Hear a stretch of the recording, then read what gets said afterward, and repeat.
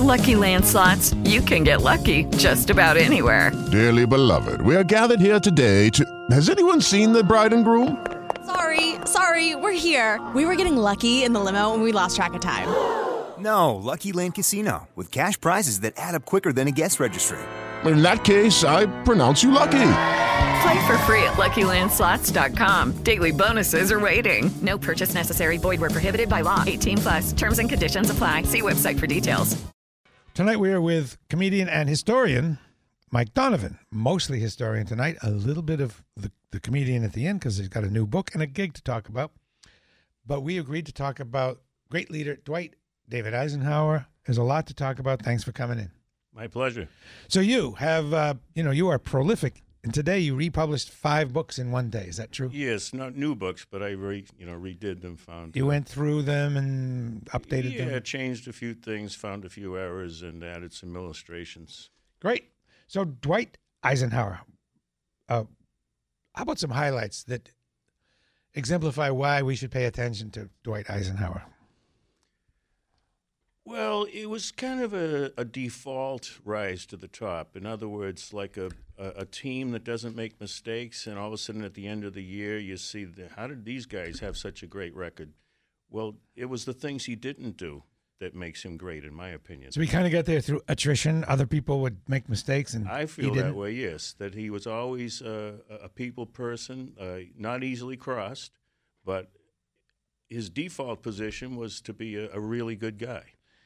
How about some formative experiences? I understand you went to West Point, played football, and I understand he was injured by allegedly by a local person. Yes, from a chump from Tufts. Now, when I think of Eisenhower, you asked me before the show, did he have an ego problem? Just the opposite. He's very modest, and he's also very classy and modest when he criticized others throughout his career. And when I've read 2 or 3 of his books, this sense of modesty is an overwhelming trait. It's overwhelming. So when he mentions in his book, At Ease, that I was the most ferocious hitter on the West Point team as a linebacker. So you know it's true. That's right. When he says he knew that he could have been a professional football player, he had no doubt about it. I 100% believe him because he's so modest. It's like when he throws in a brag, it counts. So he's playing for the U.S. Army and West Point, and a guy from Tufts came down and gave him a chop, and he hurt his knee, and it was never the same for the rest of his life. And then he thought he was making a comeback, and one day he jumped off a horse, and then you could hear him screaming all the way back to Denison, Texas, where he was born. And during the World War II Normandy landings, he jumped off a boat or a horse, I forget, but he heard it again. But it all went back to that same football. But that changed history, that injury. So is the guy alive that did it today? Well, he claimed that there's 2 or 3 people that claim to have been the guy that hurt him, and one of them is named Blaine Richardson, and his son, Bill Richardson, became Secretary of Commerce under the Clinton. Is that something that you would want to own up to? Yeah, I'm not sure. Is that a cheap shot? No, he didn't say it was a cheap shot, but he was never the same. Okay, and it changed history because otherwise he might have been a football player instead of... He definitely might have been. Commander of the Supreme Allied... He played baseball, hockey, he was a great athlete. All right. There's so many things to get to. We can get right to the meat right away. Early on, 1945, World War II, crucial choice. He's the boss of things over there. And this is one of the biggest things. Early on, decides not to cross the Elbe, not to take Berlin, allow the Soviets to do it. Very controversial. What's the thinking and what was the fallout on that? It's a very difficult study in terms of you're not going to come to any conclusions where you can say absolutely one way was the right way and one way was the wrong way. The conventional defense of Eisenhower is that the agreements that had already been arranged with the Soviet Union, the geographical lines of demarcation were already set. So after the war was over, they were going to have to withdraw from all this territory they had shed thousands of lives to acquire. So they would have to enter territory that they had ceded to the Soviet Union, they would have to withdraw. Why bother? Why bother? So that's the logic. But other historians say, in the atmosphere of combat, it really wouldn't have made any difference. Since Stalin had no intention of honoring any of his agreements, why should the United States lose this opportunity to take Berlin and maybe at least be there to make sure that the Russians honor their side of the agreements? So in other words, we'll withdraw, but you have to show your behavior in, say, Poland and Romania and other places, and then we'll withdraw. So it would have worked. The argument saying that he was wrong is that we could have really managed to get something out of it, in spite of your argument that we had to withdraw. All right. And also, his relationship with Montgomery, how did that play into everything? Well, Montgomery was technically the ground commander in Europe, and Eisenhower was the manager, the editor-in-chief, the guy that owns the newspaper, and Montgomery was technically the editor, the guy that's doing the work, but it was an illusion. In actuality, everybody knew that if Montgomery misbehaved, he could be sacked because the United States was providing most of the material and most of the men by 1944. But Montgomery lost sight of it. He started to really believe that he was in command, and they had a couple of showdowns, which were pretty ugly, where Eisenhower just had to say, "Look, I'm the boss. Apparently, you've got it in your head that you're not." But if you want it, we can take it to Churchill or FDR. It's your call. That's heavy stuff. Yeah, either guy. It's your call. We'll call him up right now. And then he backed off. But go ahead. No. Also, Eisenhower really probably should not have gotten the job of Supreme Allied Commander. It should have gone to Marshall, But Marshall felt he wanted the job, but Marshall felt that he could be more useful, and FDR and Leahy and King and all these other top-notch bigwigs that were actually running the war from Washington, they felt the same way. You're more useful to us here. And we have this guy Eisenhower who's excellent, but he doesn't have an ego problem. He's not like a Patton. He's not like a MacArthur. He's somebody that we can trust to delegate authority to in Europe, and we won't have to worry about him taking actions on his own that's going to upset the apple cart. And so Marshall... So they trusted him more to be an operator on his own. Marshall could have fired Eisenhower if he never had a reason to, but he could have. So he was really the guy in command in Europe. And then you had Montgomery, who was the ground commander. But again, he got the idea that he was really the commander. But you're just the ground commander. Right. All right, now we're at 1952 election. And Eisenhower enters as a Republican. What were the planks in his platform? Well, most of all, he didn't want to see someone get in that didn't have his own ideas about foreign policy. He felt that his endorsement, he could king me. Whoever he picks will be the Republican nominee. His endorsement was so powerful, it was insane. And so he started meeting all the other Republican candidates just to decide. This is his version of it anyway. He met with all the Republican candidates and interviewed them and tried to find the right guy that seemed closest to his views on foreign policy. And he came to the conclusion, especially after talking to Robert Taft, who was the most powerful man in the Senate, that nobody seems to be on the same page as Eisenhower. And they were all pretty much isolationists, at least Taft was. Very much isolationist. And here's Eisenhower. He's an internationalist relative to his area. He's going to Moscow and meeting with the Soviet leaders. He's very much involved. He's involved in the transition of power in Italy. He's very involved in everything in the international scene. And then he comes home and he finds in 1952 that all of the Republicans want to withdraw from every type of foreign alliance. Including NATO. Including NATO. And he just said, well, apparently I have to run because I'm the only one that seems to be on the right page. That's his version anyway. You could also be cynical and say, well, he wanted to be president, period, and that's what he said. Who knows? Yeah, well, we don't know. Your sense is that's not the case, though. Right. Okay.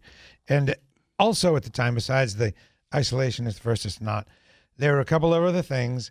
There was the communist threat, which is a real thing, and in 1953. I mean, they had spies give away the Manhattan Project secret to Stalin, and people knew that by now. So it was a genuine thing. They were catching spies over here, and also federal deficits were on the docket at the time.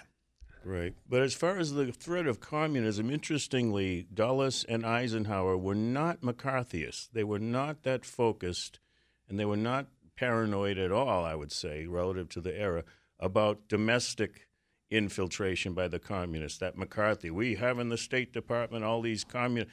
They were not on that track. He was not on that. But relative to page. The Soviet Union period, us versus them, big-time hawk. Big-time anti-communist, big-time recognize the threat and not minimize it. But on the domestic page, a different story. All right. Then a year later, he threatened to use nuclear weapons. He threatened to use nuclear weapons until China agreed to peace terms in the Korean deal. And you have a lot to say about that. Yes, well, you got to have China. Actually, who really was responsible for the Korean War is still a mystery to this very day. The consensus is probably the Soviet Union was behind it, or was the North Korean, did they do it on their own, and then the Soviet Union backed them up after the fact? It's silly to think that the Chinese initiated it because they ended up in a very costly war, and they waited so long to intervene that I would say that if they were involved at the outset, they probably would have shown their hand at some point sooner than when they were about to be invaded at the Yalu. So this is a good point to ask you about what happened when North Korea never signed the treaty. Yes, in 1953, in June, first of all, the reason that Eisenhower managed to end the Korean War was he just got lucky. Stalin died on March 5th, 1953, and if Stalin hadn't died, the Korean War would have gone on for who knows how long. But Syngman Rhee, the president of South Korea, everybody in the world wanted a truce. Got to find a way to end this war. We need an armistice. We need an armistice. We need to end this horrible war. And Syngman Rhee is saying, no, I do not want an armistice. I want this war to continue. And everyone's looking at him like, why on earth would you want the war to continue? Well, it's pretty logical if you think about it. Well, he wants a united Korea. He wants to be the president of Korea. He doesn't want two Koreas. And his position was, well, I either win or I lose. I don't want a half-baked solution to this. I'm the president of this country, and Rhee was not a great guy. He has a lot of bad things on his record. However, he was a Korean patriot, and he had a lifetime of being a Korean patriot, and he wanted the country unified. So he was against the armistice. He was totally against it. And when it was finally signed in July, the United States and the UN signed for South Korea. South Korea didn't even sign their own armistice. And speaking of Stalin's death, how did that change everything? How did it change things in the Soviet Union or Russia for the citizens? How did that change how it projected its power around the world? Well, everybody could breathe again because he had, he had lost his mind. He was already a tyrant that had, in the 1920s, had, through the Great Famine, he had killed at least 25 million Russians, and he had mass murdered members of the Politburo. He had killed 66% of the Red Army officer corps. I mean, he had already lost his mind when he was a younger man. But old Stalin was like Howard Hughes. He was like decrepit and, no hygiene, and no one could talk to him. And he was, I think, literally insane. So you've got an insane person that's running the USSR, and he's conjuring up these anti-Semitic paranoid plots that don't exist, and he's reviving the pogroms that go back 80 years. It was just total. His death couldn't have come at a better time because he was getting worse all the time. Okay. And so, what year was that he died? 53. Oh, so who was between Stalin and Khrushchev? Probably 2 or 3. Well, there was a little period of a couple of years where there was a triumvirate: Malenkov and Khrushchev, and I forget Kagan. I forget the third one. But there was a little struggle for power, but it wasn't a bad one. was just a jousting for power, and then Khrushchev emerged around 56. Oh, so Khrushchev had been... For about 3 years, it was a triumvirate. Okay. Good. Thanks for clearing that up. Next, let's see. Speaking of nuclear weapons, there was a policy called the New Look policy, meaning the new look of defense, which focused on nuclear weapons rather than massive army divisions because nukes were cheaper. Right. Actually, that had gone on. Eisenhower picked up on it, but that had started under Truman when everybody wanted, bring the boys home, power everything down. And at the same time, a mixed message where we have to stand up to the communists. So like you say, the doctrine of massive retaliation, that was a Dulles specialty, which says that anybody that messes with us anywhere in the world, we will just nuke all your cities, and then you won't mess with us anymore. That's back when we could say that. Right, when you had the monopoly. One of them was in 1954, Quemoy and Matsu, two islands off the coast of China, and Red China decided to this is how close they were. They shelled them with artillery. They shelled these Taiwanese islands with artillery. And everybody recommended to Eisenhower, almost unanimously, to nuke several Chinese cities and teach them a lesson. And this is where Eisenhower is at his greatest. And Kennedy was the same way. He would, like, the military men were, the slightest provocation, nuke everybody. And they, over Quemoy and Matsu, they would, and he says, this is insanity. This is, he literally gets up and walks out of the door. This is insanity. This is not going to happen. So, he has a decency streak a mile wide. He's not a bloodthirsty guy, not an aggressive guy at all. So this is back when the use of nuclear weapons would not have the downside. There was really no downside except for some fallout back then. You didn't have to worry about retaliation. Well, the sheer scope of it, and it depends on the year. When Eisenhower came into office, there were 120. Russia had 120 nukes. When he left, they had 2,000. Wow. It was still such a feel-good thing post-Japan. Right. Because they had ended the war with this one swoop. And the military folks were like, this is great. We don't risk anything. They were very excited to use it.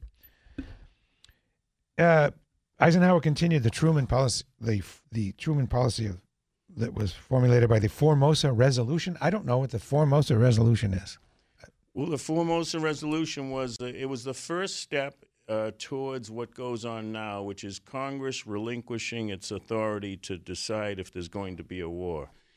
They were asking Eisenhower to intervene with nukes. They were asking him to intervene conventionally, and he just said, well, I'm getting all these mixed messages about what everyone thinks I should do. How about an authorization from Congress telling me I can do whatever I want with my military forces? And that was it.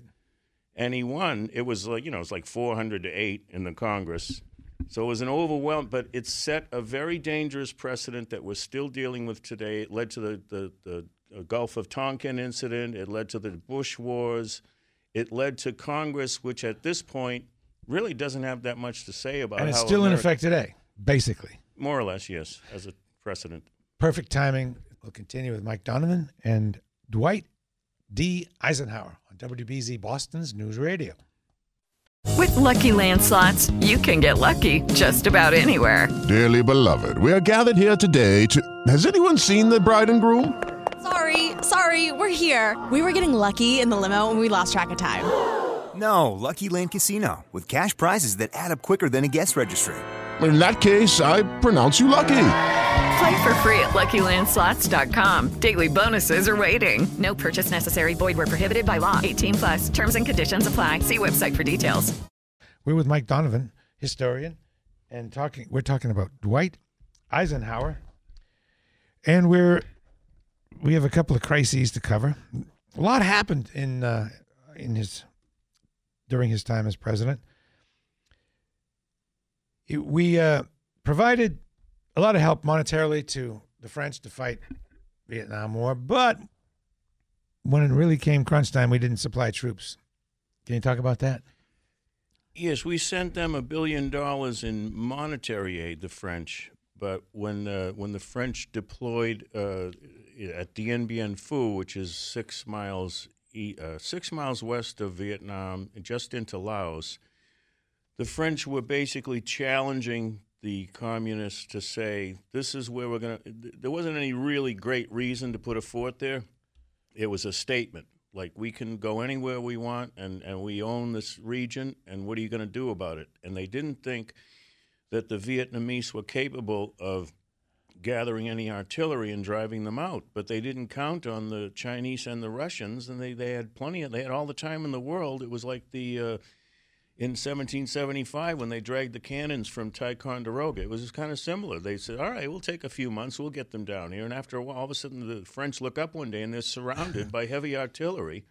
They misunderstood, just as we did, the long-term view that the Vietnamese had. They're in no hurry, and there's a lot of strength in that. Right.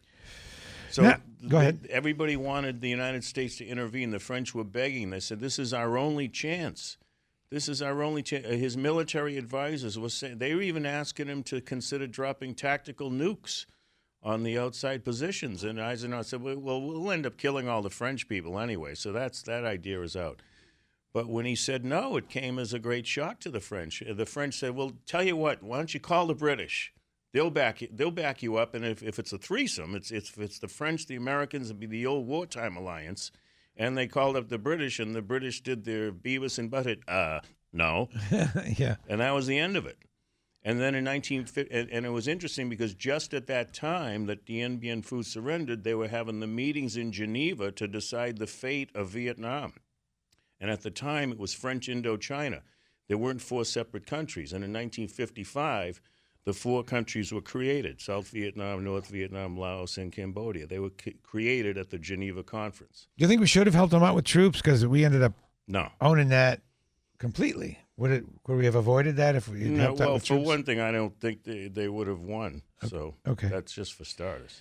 Now, something very important that I know nothing about is the Suez Crisis of '56. I know it's important because you said it was important. Yes, there's a lot of things in history that aren't that big that slip through the cracks, but every once in a while something gigantic slips through the cracks. I don't know how it happens, but in the history of the 20th century, it's almost an obscure story. In 1956, the Egyptians decided they're going to nationalize the Suez Canal, and they're not going to allow Israel to use it anymore. And they're going to cut off the Gulf of Aqaba. And they say, you can't use that either. So you are completely cut off. We're not just going to seize the canal. We're going to destroy Israel through economic strangulation. And Israel decided to attack. And they started a war. They attacked Egypt, and there was a battle going on for the Suez Canal. And then the French and the British started organizing their troops, and they were going to intervene. And everybody just presumed that the United States was going to join the club and get involved in this. And it was just going to be Israel, France, Britain, and the United States against Egypt. And Eisenhower just did the Beavis and, no. And people were pretty shocked. And it was a very bold move. And the whole history of the world would have been different. Talk about a seminal moment. You know, everybody got over it eventually, by the way. You know, Israel was bitter for a while. They got over it. France and Britain, they were mad for a while, but they got over it.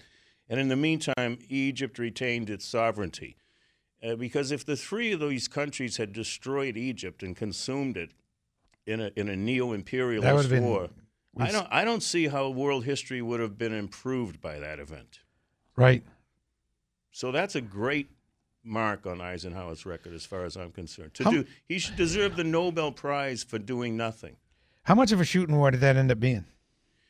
Israel lost 167 killed, and I think Egypt lost about 600 or 700, so there was some violence. Okay, later on, but not too much later. No, actually, same year. Over in Hungary, there was the Soviet invasion during the Hungarian Revolution. And again, no action. But it connected. They were happening at the same time. It's another thing you don't see it mentioned in the books. There's one chapter about Hungary, and then there's a second chapter about some. It was going on at the same time. That was one of the reasons Eisenhower had to say, listen, I have to keep my options open regarding Hungary. I can't tie down American forces in a war for the Suez that we didn't have anything to do with in the first place. Wow. As you look back at Dwight Eisenhower, he was a really great president. I think he was. And he doesn't rate that highly among the historians in the polls. Do they say why? I can't say why. He wasn't popular. He was criticized for being his syntax during it. They made fun of him if he said something. He was a very educated man. It was very unfair. He golfed too much. It was too hands off. I'm not sure what the criticism was. When I asked my father, "What'd you think?" He was golfing all the time. I don't know. I wasn't there. I was 5 years old. I was born in '55, so I semi-lived. I was an infant, but I was in his era. But I can't form an opinion based on experience. You know what? The good time to talk about how he irritated his Kennedy with cleats in the Oval Office. Well, first of all, he golfed all the time. That's true. But he also golfed on the front lawn of the White House, and the Secret Service was going ballistic. You can't keep doing this. And then he went and started doing paintings. He sat on the front lawn of the White House painting, and then they just said, that's it. We're going to resign unless you stop doing this. And so he agreed to stop doing it. But he was big in the Oval Office. He was golfing all the time. He was putting. And then when Kennedy came in, he'd be sitting there in his rocking chair, pondering what a burden it was to have to fill Ike's shoes all the time, being compared to Eisenhower all the time. And then he's thinking about this pressure, and he's staring at the ground. He sees the cleat marks. There's all these scuff marks on the floor. In the Oval Office? Yes, from his cleats. So he'd be golfing out on the lawn. He'd just come in back to the Oval Office. Yeah, and he'd go putting inside. So I just thought that's a funny scene. It is. And I heard that he was such a fanatic that he golfed in winter and snow, and he had his golf balls painted black so you could see them. I don't know how true that is. That I didn't know. And then, he authorized the establishment of NASA after the Sputnik freakout in 1957. Yes, I guess the only good story I might have on that is that when those giant rockets, they were designed to carry heavy, heavy warheads. Nuclear warheads. That's why they were so gigantic. And then they became obsolete because now the nuclear bombs have become smaller and lighter.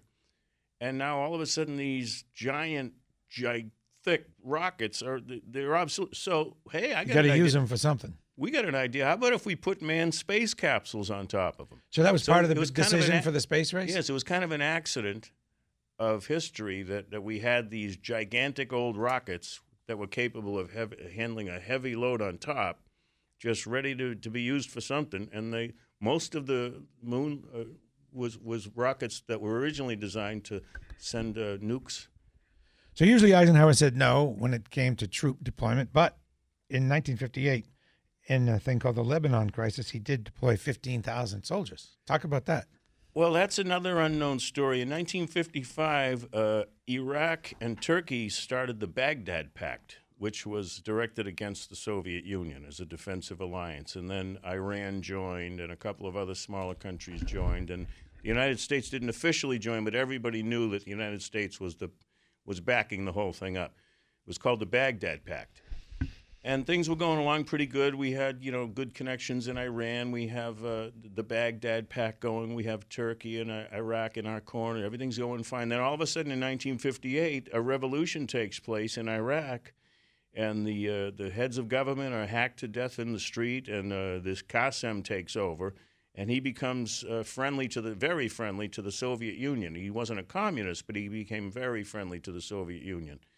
And at that point, as a gesture to let everybody know that we're not going to get pushed around the Middle East and we're going to have some say in things, and we're not going to take this lying down, the United States presumed that this might be a chain reaction. There were other revolutions planned, and somebody got the idea that there was a revolution going to take place in Lebanon any day now to follow up the one that happened in Iraq. And so all these people are sitting on the beach getting a suntan, and all of a sudden the United States deploys 15,000 people. They land on the beach in full gear with the guns deployed and all. It's just sunbathers going. There was nothing going on. It was kind of embarrassing. The United States was ridiculed for this intervention, but I don't see it as any big mistake. It was just a precautionary measure, and it was an incorrect calculation about what was going on. Three things to go with Dwight David Eisenhower. Kennedy gets the rap for Bay of Pigs, but it was approved by Dwight Eisenhower. Well, yes, the infamous meeting is January 19th, 1961. All of the Kennedy, the incoming team, they walk in with big smiles. They're bounding and just bursting with joy, and they come in. They're going to meet all these venerable people in the Eisenhower team, Christian Herter and Ike and all the rest of them. They're all so I gets really serious. So he starts telling us, we got some important stuff to do. This isn't a casual meeting. And he lays the Bay of Pigs, lets them know. But they're like, oh, well, that's heavy. It's going to be a very bad thing if I go along with this, and it's going to be a very bad thing if I try to kill it. Why would it be a bad thing if he did not go along with it, if he tried to kill it? Well, it would just seem there was so much preparation already. There were teams being already, it had been. It's pretty far down the road. Yes, it was almost ready to go, and it didn't. It was in April of '61 that it was launched. So it was like there was a lot of background. It would have been embarrassing to the CIA because it was mostly a CIA operation.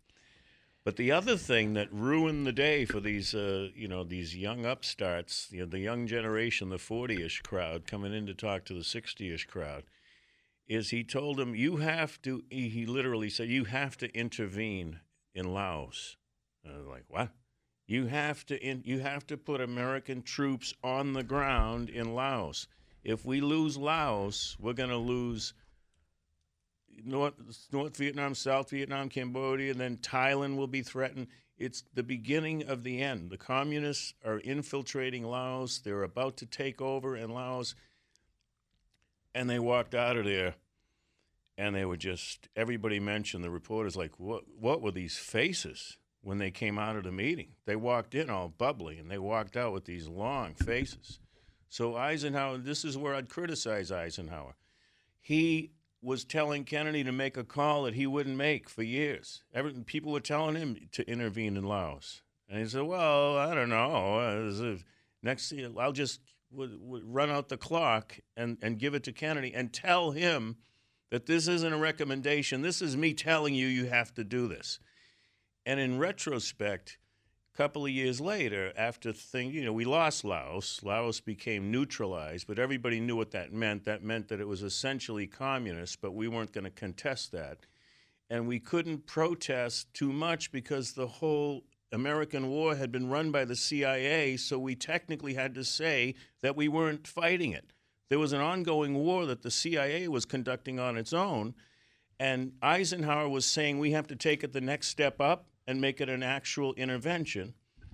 And the Kennedy team is saying, well, we didn't even know about it to begin with, and this is a lot to lay on us the night before the big inaugural. And I was going to ask, why didn't this come up in campaign? Because it was secret. It was so secretive to begin with. And looking back, most of the team, the Kennedy team, looking back in their memoirs in the mid-'60s, was saying, we were just too in awe of Eisenhower. If we had stopped and really thought it over, we would have said we should take a stand and say we're going to decide on our foreign policy from the ground up, and we're not going to take this recommendation that we have to intervene in Laos. It just caused a lot of stress for the whole team, and when they lost Laos, Kennedy had to say, well, I have to intervene somewhere. I've been humiliated at the Bay of Pigs. I've been humiliated at the meeting in Vienna with Khrushchev. That's another story. I was humiliated. The country was just humiliated with the U-2 incident, which is another story. But he basically said, I have to intervene. West Berlin has been a humiliation. I can't look like a guy that's weak on communism. I have to take a stand somewhere. And that's why he intervened in Vietnam. One more thing, it's kind of a backtrack before we get to your stand-up comedy book. He opposed Joseph McCarthy kind of on the down low, but he did openly invoke executive privilege again, another example of that, to end McCarthyism. Does that sound right to you? I'm not sure. All right. So let's go to the stand-up comedy book now. This is you say this is going to be big. It says the stand-up comedy book. What is it? Well, this was the year of looking backwards. There was a great book by Edward Bellamy written in 1888. It looked to the utopian socialist future, and it was set in Boston. It was called Looking Backwards. It was such a successful book. It was a phenom. It was the Bellamists became, they had meetings. They called themselves Bellamists. It was but anyway, looking backwards, this was the year I'm going back over all my very old writings, that like stuff I've been writing for the last 40 years, and I'm creating books out of the old writings. And actually, on New Year's Eve, I'm gonna put an end to it. But one of them is the stand-up book. It's basically a lot of old writings about stand-up, some new writings, some A to Z. Right, that small edition is $250 because I don't want anyone to buy it. It's too new, but I wanted to launch it. So the book exists. It's very small. I don't expect anyone to pay that. But someday that's going to be gigantic. Because if there's one thing I know about comedian books, they're very thin. And when I'm done, it's going to be everything. It's going to be anecdotes. It's going to be how to do comedy. It's going to be A to Z. There'll be an in memoriam section for the comics we've lost. Maybe it'll be like the Comedy Bible. It's going to be big. And it's also going to be me. I have some angst about things. I got a few things to say. I'm not all... When it comes to comedy, it's been a long road, and a lot of things have happened. I'm not going to rip people, but it's not going to be all designed to try to come out all smooth and nice. Some of it will be nice, and some of it might not be. But the stories, I've known so many famous comedians. There's a lot of great stories, and it's just going to grow. The book is going to grow. So there's actually going to be some advice in here, like the very first thing, a good intro. That's advice, right? You need to have a good intro. It's crucial. It's like what it's like? It's like the luge. At the top of the luge, there's that little push. Yeah. It doesn't seem like much, but it's all about that. It's compounding interest all the way down the chute. So if you don't get a good intro, you don't get that push at the top of the hill. So what makes a good intro? I mean, is there a way you can? Yeah, if I were your student, personalize it. Make it personal. Make it sincere. Even if you don't like the guy. This next guy, I've been working with him on WBZ, this guy, and he's very funny, and nobody even knows that he does stand-up comedy. And a few years ago, somebody told him to go down and try open mic, and now the last couple of years, he's just really doing great. It's just I'm just so proud to see what he's done with it. Let's hear it for Bradley J. Come on, let's personalize the thing. A big push down the hill. Personalize. Okay. It. Make it sincere, even if it's not. And you say that you got a good intro about half the time? Well, I'd say about 30% of the time. The best two intros I ever got in my life were both from Sean McDonough. Really? Yeah, I did private shows. One time I did the baseball winter banquet meetings. And he gave this, it was just a long intro. When I first saw Mike Dunn, I came down to the Comedy Connection, and he gave me this tape, and I play it from... It was kind of elaborate, and by the time I was introduced, he had made the intro into a little story, and it was just the best. It really made the show great. And then there was another one I did at the Kowloon where he was the host. One of the Patriots players was there. It was a charity, and it was the same thing. It was this long story, and he finishes with my name, and it just makes the show easy. So the Ding Ho, this is an aside. The Ding Ho was crucial to early comedy in Boston. Were you around for that? Well, of course you were, the right? Comedy Connection was first. I see. That was at the Charles Playhouse. Are you the guy that would, be a guest to talk about the beginnings of comedy in Boston? Not really. All right. Who would you recommend? We can talk about that later. Yeah. All right. So it's Mike Donovan. He has 1 million books, really almost 1 million. You have many, many books. 83 books. And you can find them by simply searching Amazon for Mike Donovan, but you're going to have to scroll down to find the actual Mike Donovan, because there are a lot of Mike Donovans. And there's the stand-up comedy book. It's really not out there yet, but that's just kind of a heads up. It's going to be big, unless you want to pay $225. Yeah, $250. Yeah. But one last thing about Eisenhower: he would have destroyed John Kennedy in 1960, except for the 25th Amendment, which prevented him from running. If Nixon, who was very unpopular, razor-thin race, lost by razor-thin, think of what Eisenhower would have done. And the Republicans ended up regretting that they had forced that amendment through, because the first thing that happened was it came back to bite them in 60. All right. That's Mike Donovan. By the way he writes, his history is a little bit different, and there's a little bit of his angular comedic self hidden in there. It's WBZ, thanks a lot for coming in. Thank you. With the Lucky Land Slots, you can get lucky just about anywhere. This is your captain speaking. We've got clear runway and the weather's fine, but we're just going to circle up here a while and get lucky. No, nothing like that. It's just these cash prizes add up quick. So I suggest you sit back, keep your tray table upright, and start getting lucky.